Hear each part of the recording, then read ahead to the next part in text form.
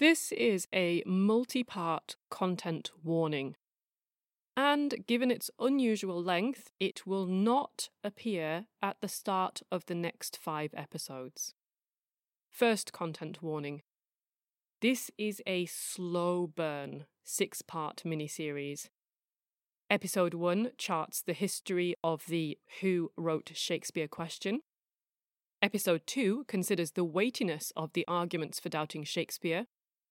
Episodes 3 and 4 look at alternative candidates. Episode 5 looks at the case for Shakespeare, being Shakespeare. And episode 6 takes us right up to where we are with the question today. In short, this is a long-haul investigation. Second content warning. If this miniseries will teach you anything, it's that Shakespeare retains an immortal talent for inexplicably driving people into wild rages. So, some of the episodes contain swearing. The second episode contains a brief mention of suicidal thoughts. The third episode alludes in an extremely oblique way to very serious crimes indeed. It is not possible to work out what those crimes are based on what I say, and I have made this choice on purpose. Third and final content warning. Whether you are a Stratfordian, and we'll get on to precisely what that means later, or an anti-Stratfordian, prepare yourself. I am not out to make friends or allies. I try to present all the evidence as fairly as I can, the good, the bad, and the ugly, on all sides of this debate. But it is worth noting that if judged purely on publication numbers and enthusiasm, Shakespeare is arguably the biggest authorship case in existence ever. This 6-part miniseries barely scratches the surface. It is inevitable that key details have been omitted, and some of the more complex events and arguments have been simplified. If I hadn't done that, this case would easily be 10 times longer. But the good news is, if this topic really appeals to you, there are literally thousands of books. That's the literally that does mean literally. So there are literally thousands of books written on it, and huge numbers of them are readily accessible. As always, I have tried to provide good starting points at the blog. Case S02E03. Slowburn Shakespeare. Part 1 of 6. Who wrote Shakespeare? How do you begin an episode on Shakespeare? My early memories on this subject are awful. Middle school, year 6, aged about 10, Romeo and Juliet. Every Friday, last lesson. For the first few weeks we had to read the play out. I spent one dreary week as the nurse, and then after that I was demoted to the blessed relief of silence. Over 2 weeks we watched this ancient film that the teacher paused every half minute to explain what was happening. We got dragged to a museum somewhere to look at something. I actually don't remember anymore what it was. I just remember the sales pitches that I got in response to all the complaints I made. I made quite a few. Shakespeare's lofty wisdom would elevate my uncultured little mind. His rich poetic verse would nourish my young soul. His complex characters and their evolving moral narrative arcs would help me chart paths through my own haphazard, pedestrian, unremarkable life. Rustic prose, iambic pentameter, trochaic chants. All I remember is actually really miserably hating every last second of it. From my earliest childhood, I have loved books passionately. They were an escapism that was invaluable to me. But when high school ended, I threw away the 5 or 6 plays I'd been forced to buy and read and study. And it's from that experience that I actually fully understand people who don't really get reading. I remember how I would feel staring at those infuriating, over-clever, needlessly mangled lines and think, this is excruciating. This is meant to be humorous. This isn't even funny. Okay, so comedy of errors, right? Parents and their baby twins are ripped apart, and the rest of the play is each parent with one twin desperately trying to reunite with the other missing parent and child. Hilarious. So comedic. Romeo and Juliet? More tragedy involving kids, but this time they die. Really uplifting. Midsummer Night's Dream? What was going on there? And I just about managed to get it together. I got a modicum of interest in Macbeth, right? Murder, ghosts, betrayal, a super relatable arch-villain. Who doesn't remember Lady Macbeth? It was going really well. And then all of that enthusiasm died again with The Tempest.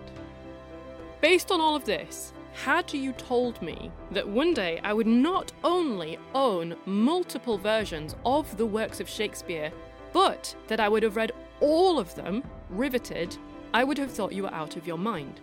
And yet, here we are. Probably not quite what my literature teacher, Ms. Simmons, imagined, though. So for me, forgive me, Ms. Simmons and Jonathan, Shakespeare isn't interesting for its elegant artistry or its profound wisdom or deep studies of the tortured human psyche. It's interesting because out of every play and poem, every scene, every character, it's the author, Shakespeare himself, that might just be the greatest fiction of them all.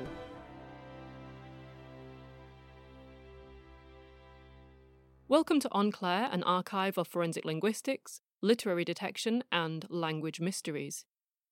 You can find case notes about this episode, including credits, acknowledgements, and links to further reading at the blog. The web address is given at the end of this podcast.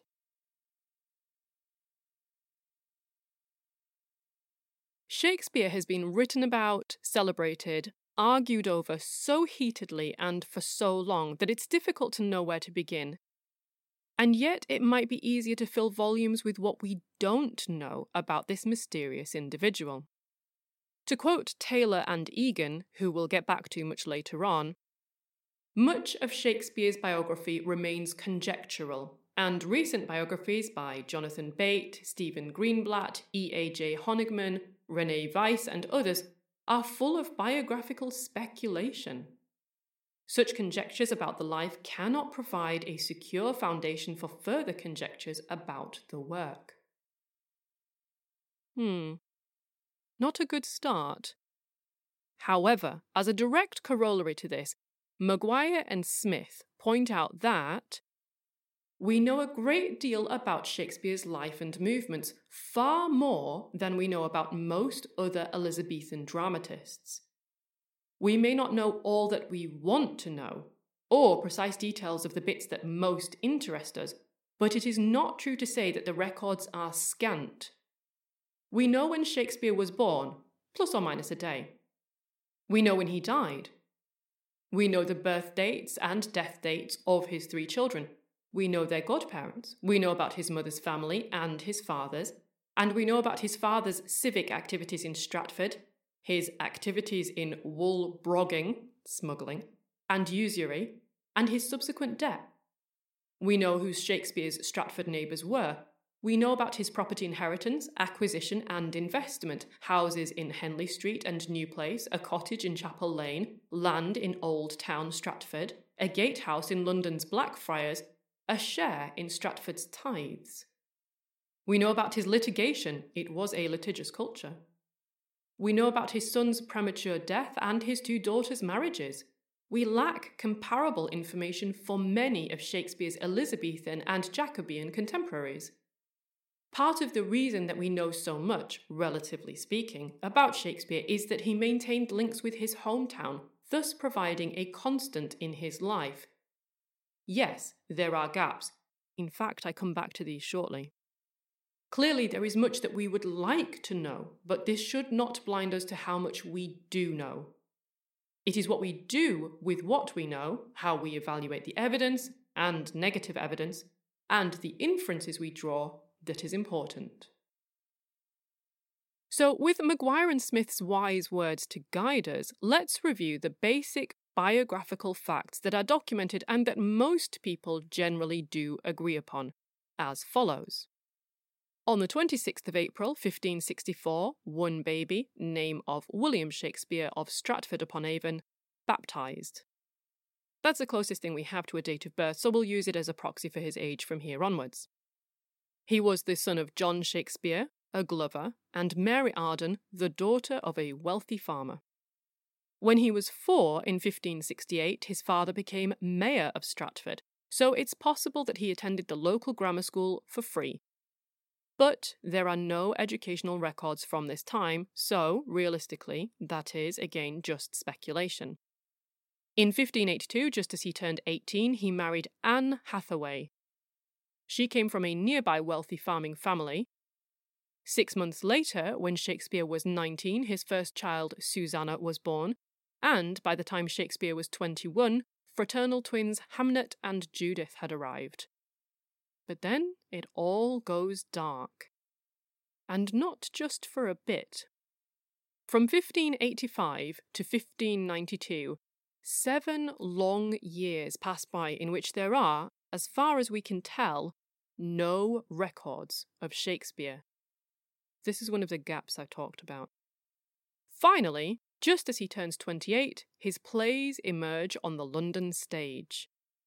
Obviously, something happened in those lost 7 years. Lots of people have spent lots of time speculating about quite what that might be. Did he whisk off directly to London and begin his life as a playwright? John Aubrey suspects that he actually worked in Lancashire as a schoolmaster. I mean, did he spend 7 years undergoing an extended rite to trade his soul for the fame that he would be accorded after his death? I don't know. And the point is, neither does anyone else, really. There's probably a 5-part Netflix docudrama on it somewhere, and several books, but even if they do exist, it's all speculation. We can only guess. Perhaps he simply took that most natural of 7-year paths from schoolboy to young man with 3 kids to celebrated literary genius, like you do. But maybe there's another explanation, and I'll come back to that later on. Our next records pick up in the middle of 1593. The first copy of the poem Venus and Adonis is sold, and it has 29-year-old William Shakespeare in the author line. 5 years later, as he's approaching his mid-30s, the play Love's Labour's Lost is published with his name on the title page. There's also a hint of possibly another play. Love's Labour's Won is listed in a library guidebook from the same year, but if it ever existed, it seems to have been lost to time. More likely, it was just an alternative name for an existing play, but again, we don't know that for sure. By 1600, as Shakespeare is just passing his mid-30s, booksellers are now trying to peddle works by other authors under his name because Shakespeare is starting to sell. By 1608, he's in charge of the Kingsman group of actors. By 1609, his first complete set of sonnets is published. And then, just 8 years later, aged 52, he dies.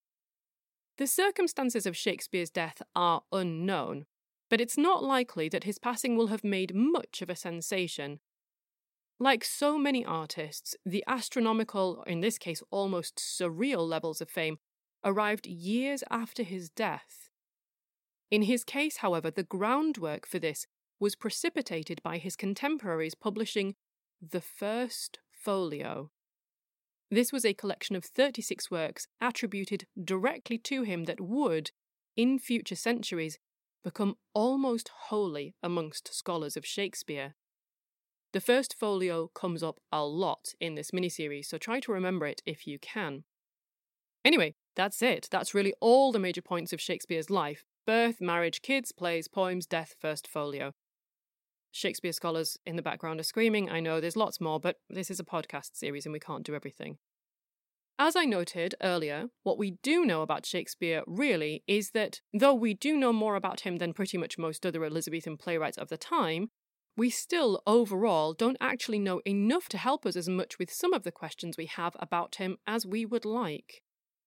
But of all the things we don't know, there is one particular question about Shakespeare that first arose in around the mid-1800s, And when I finally came across it, I found it so interesting that it even managed to overcome the absolute horror of Shakespeare instilled in me from school. And that question is, did Shakespeare even write the works attributed to him? Or in different words, did Shakespeare write Shakespeare? Actually, I'm setting my sights rather low here. Some people have a significantly bigger and far more ambitious question still, which is, did Shakespeare even exist? In all the plays and poems under his name, was Shakespeare the most fictitious character of them all? Did it just happen, coincidentally, that another man of the same name lived nearby? To be fair, both of these bardic existential conundrums still actually boil down to the same thing. After all, if Shakespeare didn't exist, the works under his name most certainly still do, and someone must have written them. So the question would still be, well then who did write them? But before we get stuck into the who, we should really start with the why. Why did anyone start questioning Shakespeare's authorship in the first place?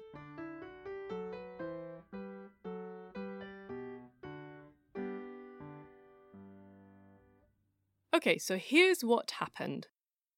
Shakespeare dies. He enjoys, as much as one can when one is dead, a reasonable degree of renown for about 2 centuries, but nothing amazing. During Shakespeare's lifetime, Marlowe was arguably more famous, and for the first few decades after his death at least, he's overshadowed by the plays of Beaumont and Fletcher. These are, incidentally, another of history's authorship cases, but that's getting off the point. Back to Shakespeare being dead and not really all that famous. The decades pass by, and as far as we can tell, no one has any questions or doubts around his existence, his talents, his authorship of the works.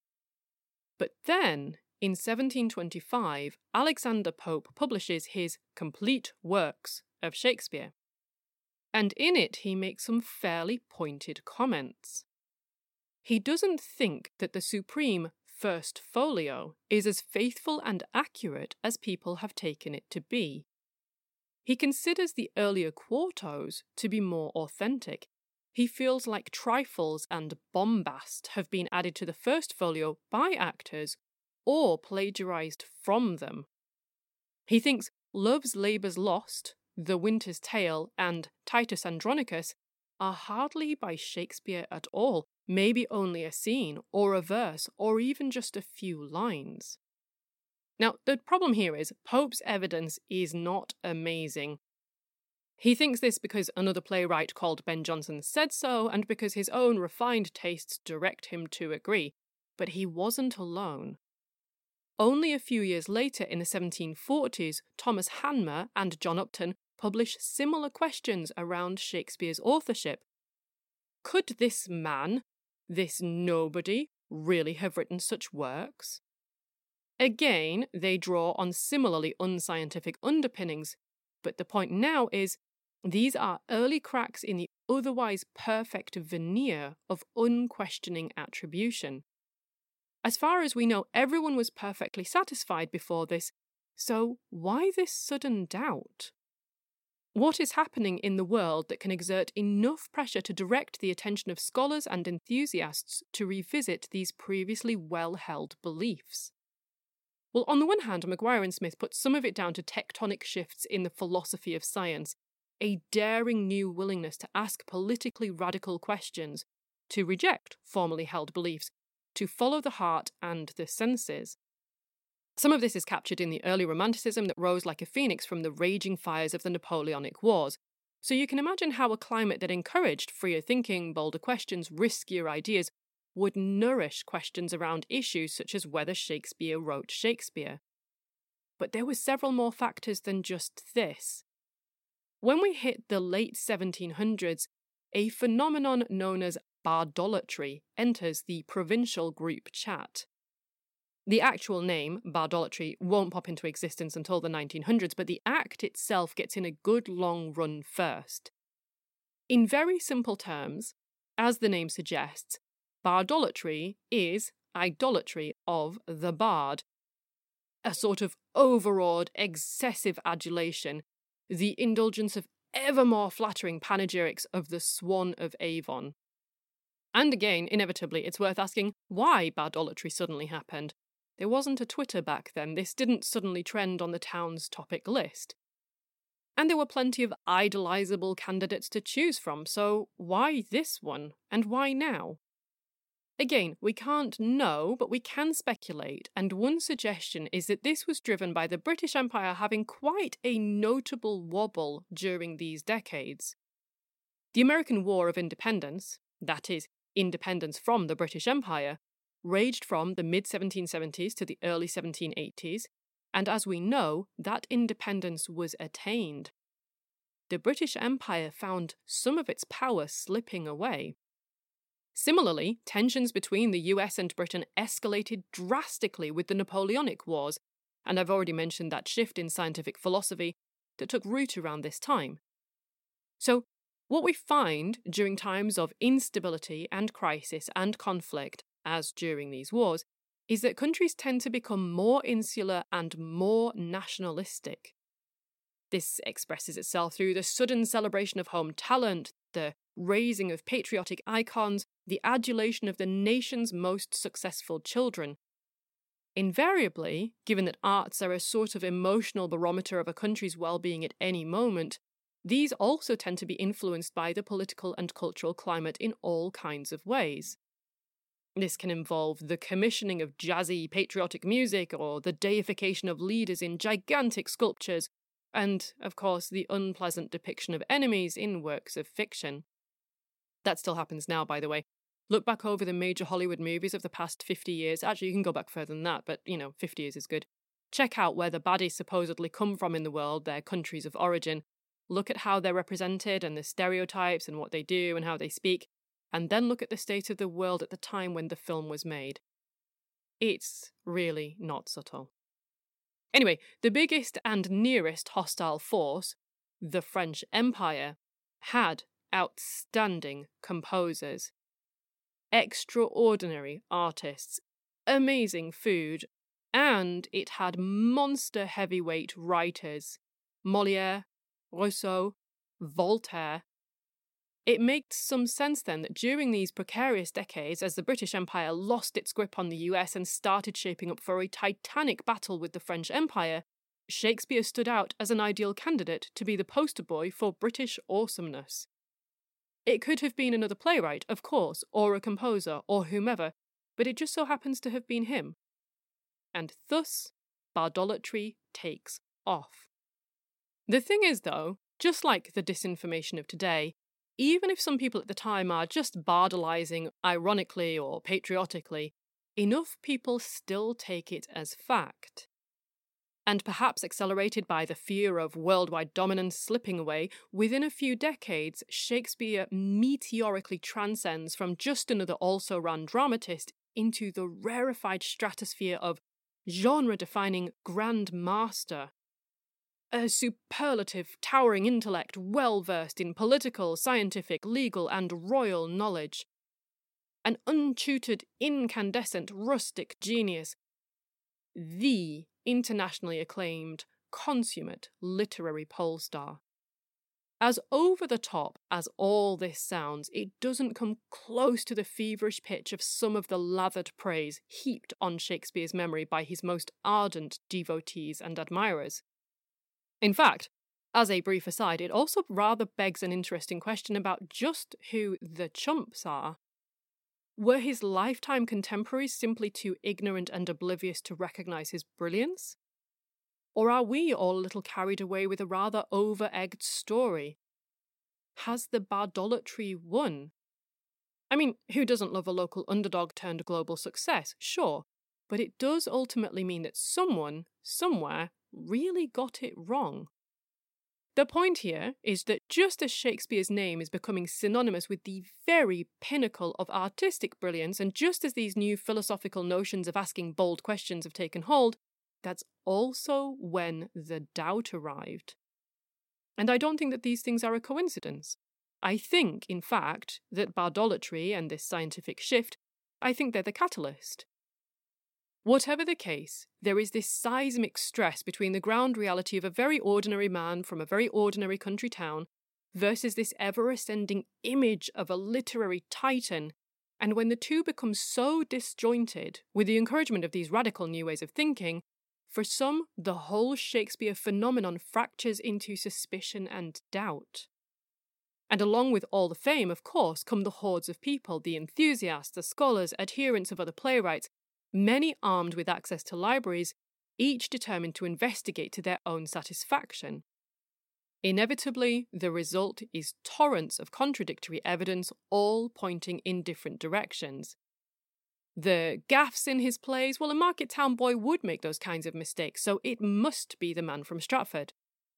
But what about the adept descriptions of royalty? How could a glover's son even begin to manage such a feat? Obviously, therefore, it cannot possibly be the man from Stratford. And so on and so forth.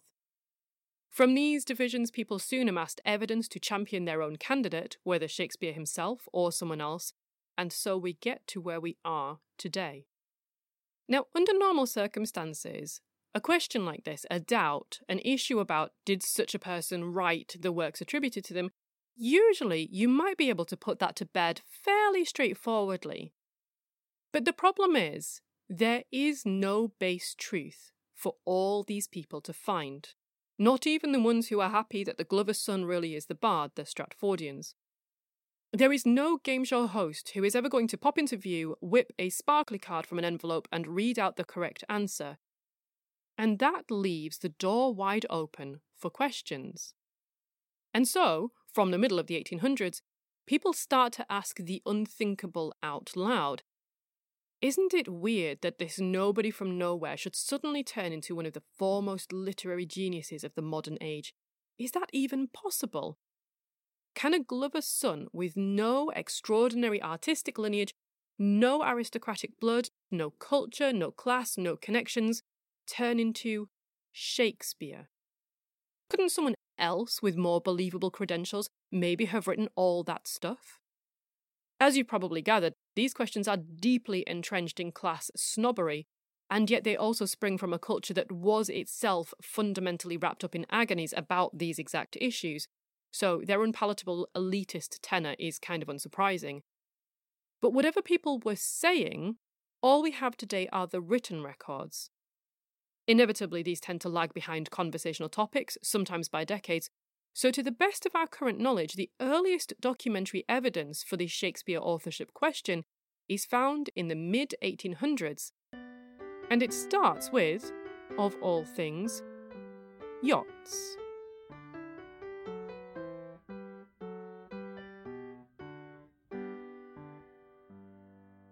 In 1848, Joseph C. Hart, a lawyer from New York, published a book called, of all things, The Romance of Yachting. Amusingly enough, some lament that it really doesn't have much to say about yachting at all, that it is, in fact, a gossipy account of a voyage to Spain. And in it, inexplicably, he devotes a whole section to Shakespeare. And he really does have opinions. He labels the man as ignorant, argues that he filled his plays with impurities, and states that he likely stole the scripts from better and more accomplished playwrights. Yet notwithstanding all this mystery, he writes, and the absence of any positive information, learned and voluminous commentators and biographers in great numbers have been led to suppose and assert 1,000 things in regard to Shakespeare's history, pursuits, and attainments, which cannot be substantiated by a particle of proof.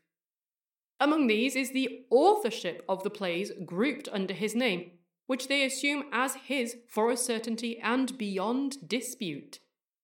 This egregious folly is beginning to react upon those who have been engaged in it, especially Pope the poet, who on the score of the supposed great learning of Shakespeare has contributed not a little to the delusion concerning him. Really doesn't like Shakespeare, does he?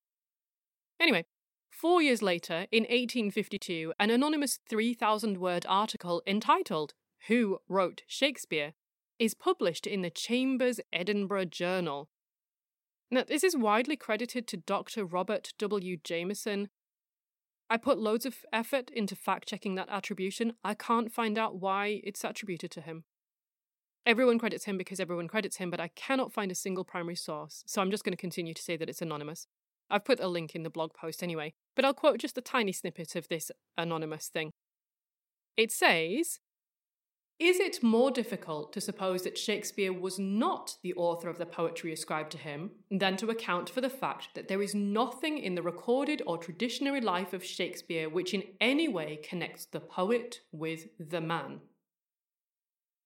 In different words, I think what he's saying here is that since, biographically, Shakespeare's connections to the theatre are supposedly fairly tenuous, then arguing that he was the playwright is just as sensible or easy or difficult as arguing that he wasn't. The quantum of evidence required to go in either direction is about the same, according to whoever this anonymous guy was. Now, quite what the readership of The Romance of Yachting or Chambers' Edinburgh Journal were, I couldn't say, but their close proximity in time suggests that maybe this question was abroad verbally in some circles. Maybe it was an intellectual post-dinner talking point, I don't know. But even if the well-educated upper middle classes were enjoying canvassing the subject whilst taking the yacht out for a spin, or whatever you do with a yacht, I'm not sure, up until that point, no one had committed it to paper yet, that we know of anyway. In their 2016 work, Taylor and Burroughs put the whole affair rather more bluntly. "The feeling that Shakespeare is the poet of the top 1% of the billionaire class also lies behind the one claim about Shakespeare that almost everyone has heard." I don't know if that's true. I don't know how many people actually know that there's a question about Shakespeare's authorship, but anyway. "The one claim about Shakespeare that almost everyone has heard, that he did not actually write his own works. This conspiracy theory, which originated in the 19th century, is grounded in the conviction that the writing attributed to Shakespeare is not relatable to the ordinary life of a man who never went to college, was born and raised in a small town, worked for a living, came from a socially and intellectually unremarkable family, married a boring woman, and fathered boring children. Therefore, the plays and poems must have been written by someone else with a more appropriately elevated pedigree and more interesting relatives. The Earl of Oxford, say, or Sir Francis Bacon, or Sir Henry Neville, or Queen Elizabeth I, or Thomas Sackville, Earl of Dorset. Anyone better born and better educated and better connected than the upstart crow." Now, as I've said, under normal circumstances, a question like this might easily be put back to bed. But as this mini-series will hopefully show, with Shakespeare, nothing is simple, hence the swearing. There are large undocumented holes in Shakespeare's history, I've already pointed some of them out, and for some people, those by themselves are enough. The holes leave wiggle room to allow other explanations, some more plausible, others frankly batshit, to not only exist, but to even flourish. After all, most people enjoy a fun conspiracy theory, even if they don't subscribe to it. It's just another avenue of fiction. And pretty much everybody loves a dramatic national intrigue. I mean, who isn't fascinated by the idea that a globally treasured canon of literature might itself hide a story even greater than its most elaborate plot? And most conveniently, as I've said, it's a question without an answer. There is no base truth. We cannot go back half a millennia to question the relevant parties or view CCTV footage or spy on the writer or writers at work. We have various statements and accounts. We have lots of circumstantial evidence, some of it very compelling, yes. And Occam's razor warns us to throw all of that in the bin at our peril. But still, we have nothing more concrete than that, and weird things have happened around authorship before. So just as we find with other conundrums like the Voynich manuscript and the Dorabella cipher and so on, for people who get quite heavily invested in these sorts of eternal unanswerable debates, this is perfect. They can pick a hill to die on, argue their different theories for the rest of their lives until they do indeed expire, with no risk of someone turning up one day, yoinking the actual answer out of an envelope and spoiling their fun by proving them wrong. And some people have built whole careers on this kind of never-ending, unverifiable debate. With Shakespeare, we have the perfect conditions for a gripping whodunit. Who barred it? I'm not actually sorry. Throw together one national treasure, one unanswerable challenge, and a handful of enthused scholars, and you get the Shakespearean authorship question. Now, I mentioned the Stratfordians and the anti-Stratfordians before, so it might be time to introduce you to them now. So on the one side of this question, you have perhaps the majority of Shakespearean scholars. These are the people for whom the authorship question is either uninteresting or irrelevant or already answered to their satisfaction. They're assured that a Glover's son called William Shakespeare from Stratford-upon-Avon existed, and that most, if not all, of the works attributed to him were indeed written by him. Or they actually don't care who wrote Shakespeare, they just love the works themselves, and that's quite enough, thank you very much.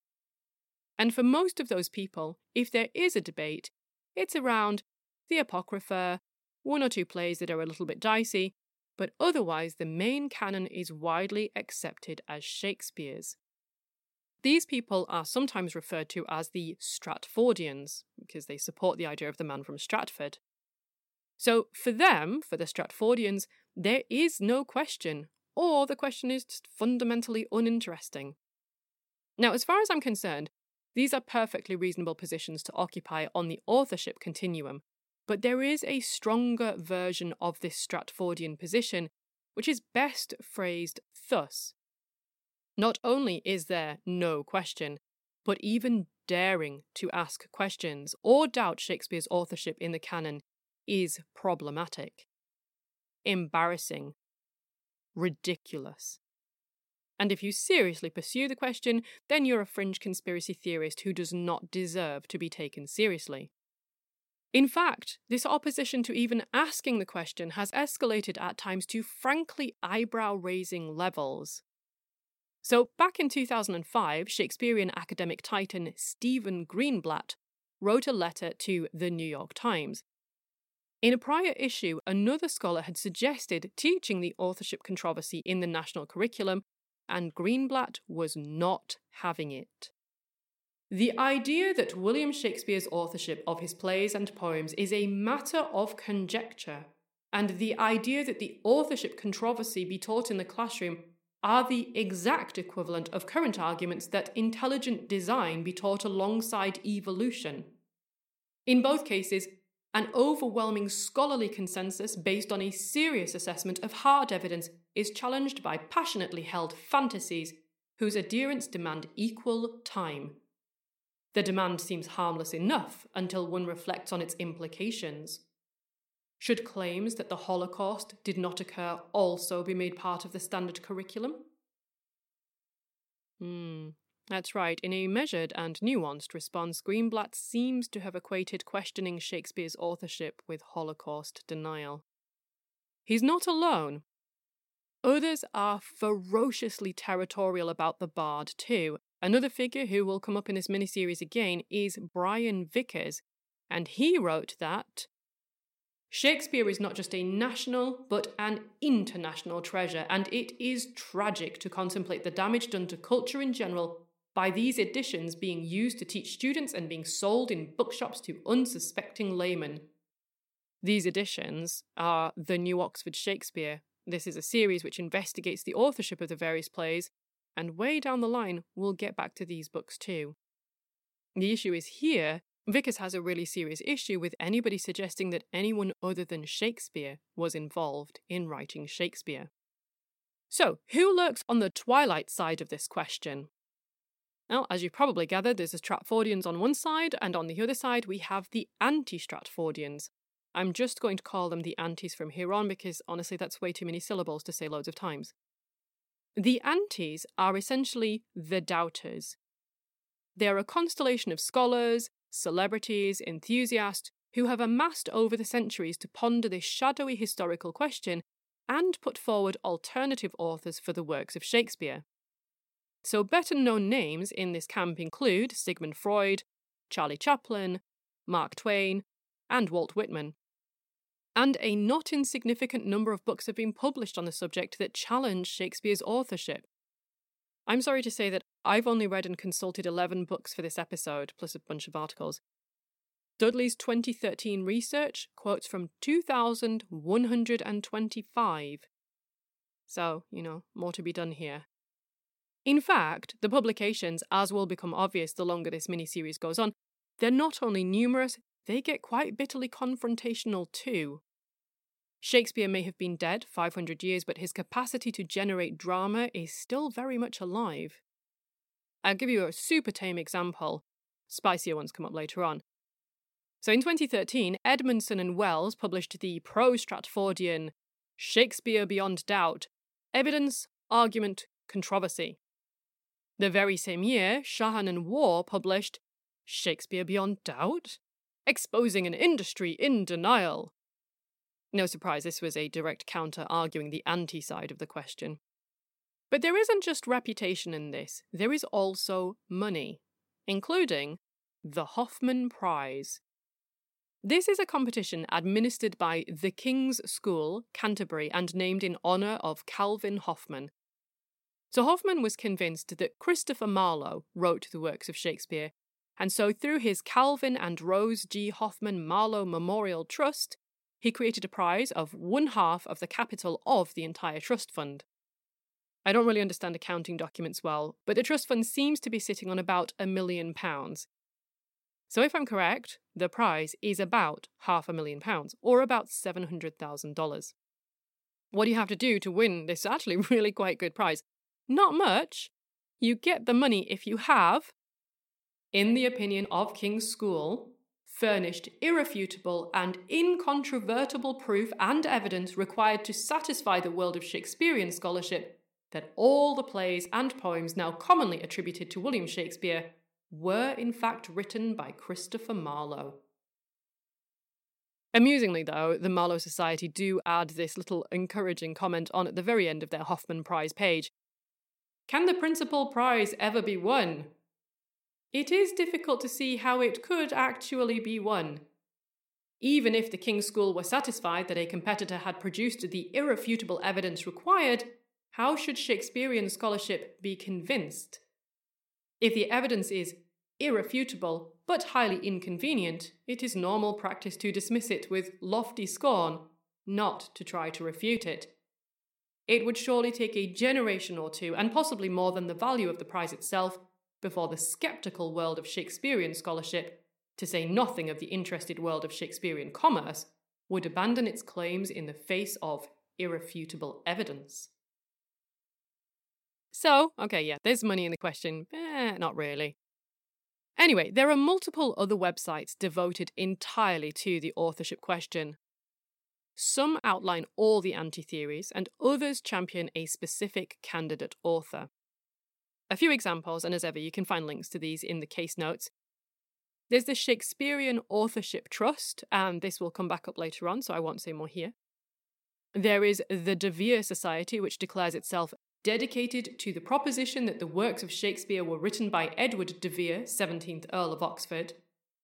And, amongst many others, there's also Doubt About Will, which is the home of the Shakespearean Authorship Coalition, or, for short, the SAC. Anyway, the SAC questions both the body of evidence supporting William Shakespeare's authorship of his attributed works and the enormous gulf between the alleged author's life and the contents of his works. A list of prominent doubters takes centre stage. Alongside ones I already noted earlier, they cite Ralph Waldo Emerson, Orson Welles, Henry James, Mortimer J. Adler, and they also created the Declaration of Reasonable Doubt, which reads thus.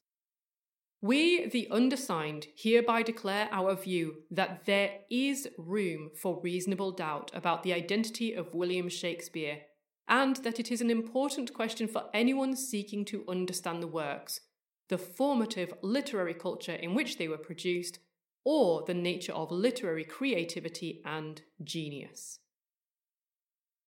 According to the website, at the time that I was recording this, the declaration had 4,336 verified signatories, 725 academic signatories, and 93 notable signatories. These are professors, actors, directors, and the like.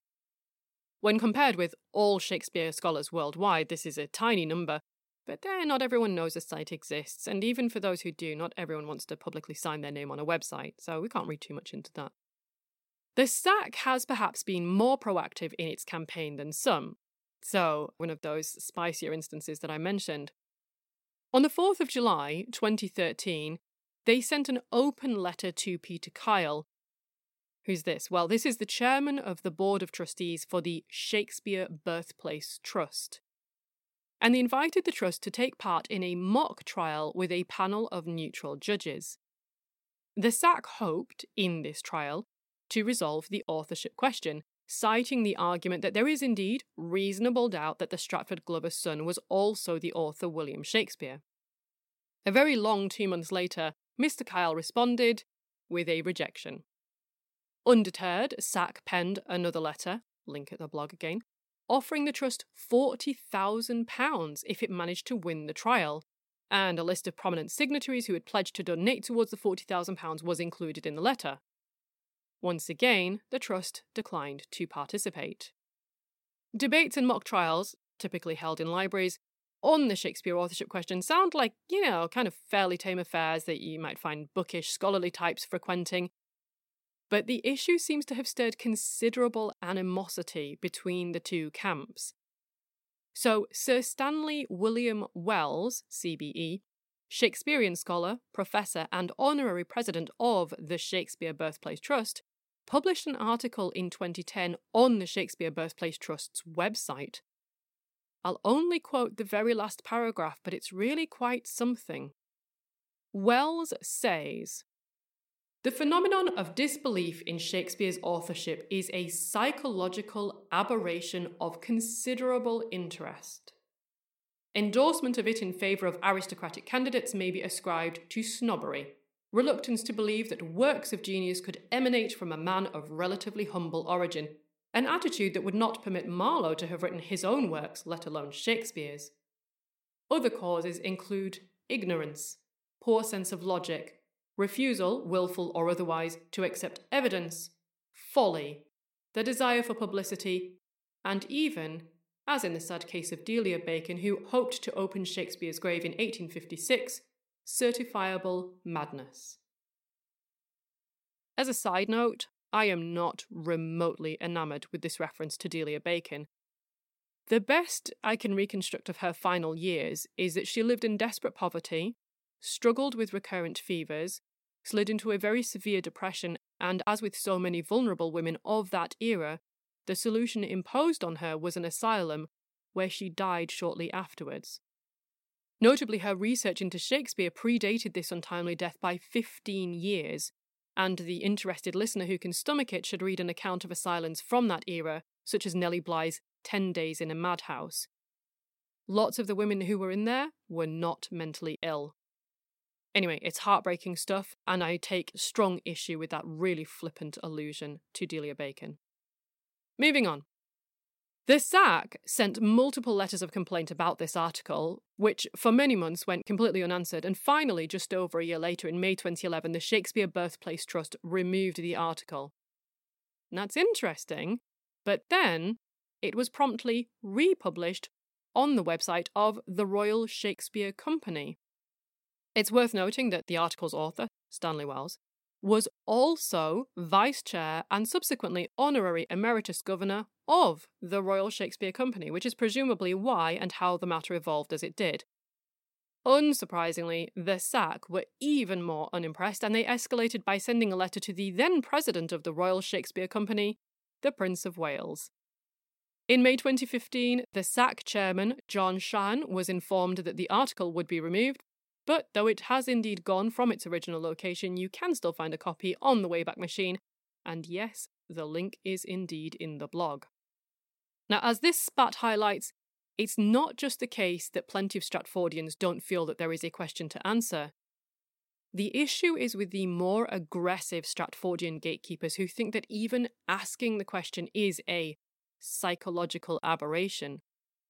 As a result, a primary explicit goal of sites like the SAC is simply to legitimise the Shakespeare authorship question as a field of scholarly inquiry. In other words, part of the campaign is tackling the notion that even just asking the question is problematic.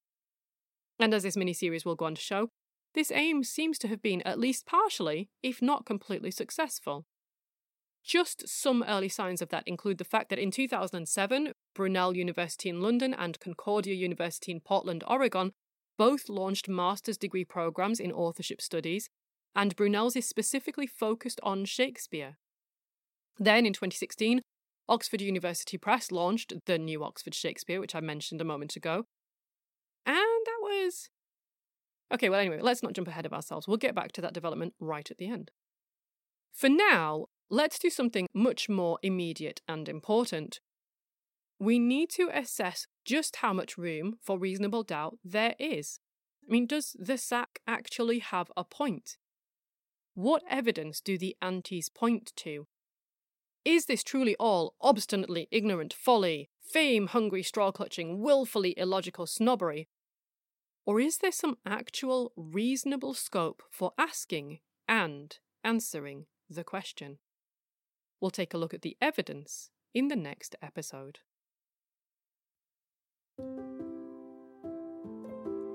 End of part 1 of 6.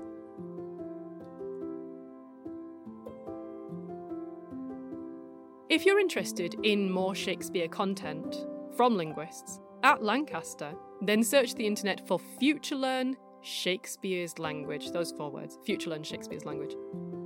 This free online course is all about both revealing the meanings in the works and exploring the myths about Shakespeare in general. And as a bonus, you get introduced to corpus-based methods for analysing Shakespeare. What's not to love?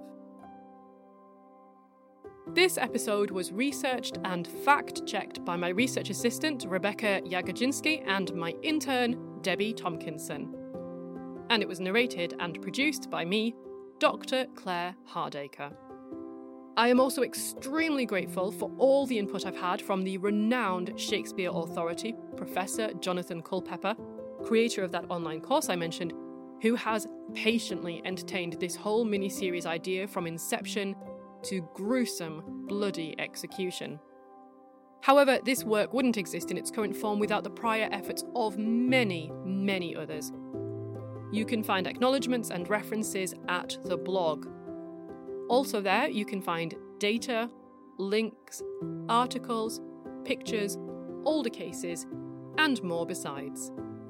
The address for the blog is wp.lancs.ac.uk/Enclair, and you can follow the podcast on Twitter at _Enclair, or if you like, you can follow me on Twitter at Dr. Claire H.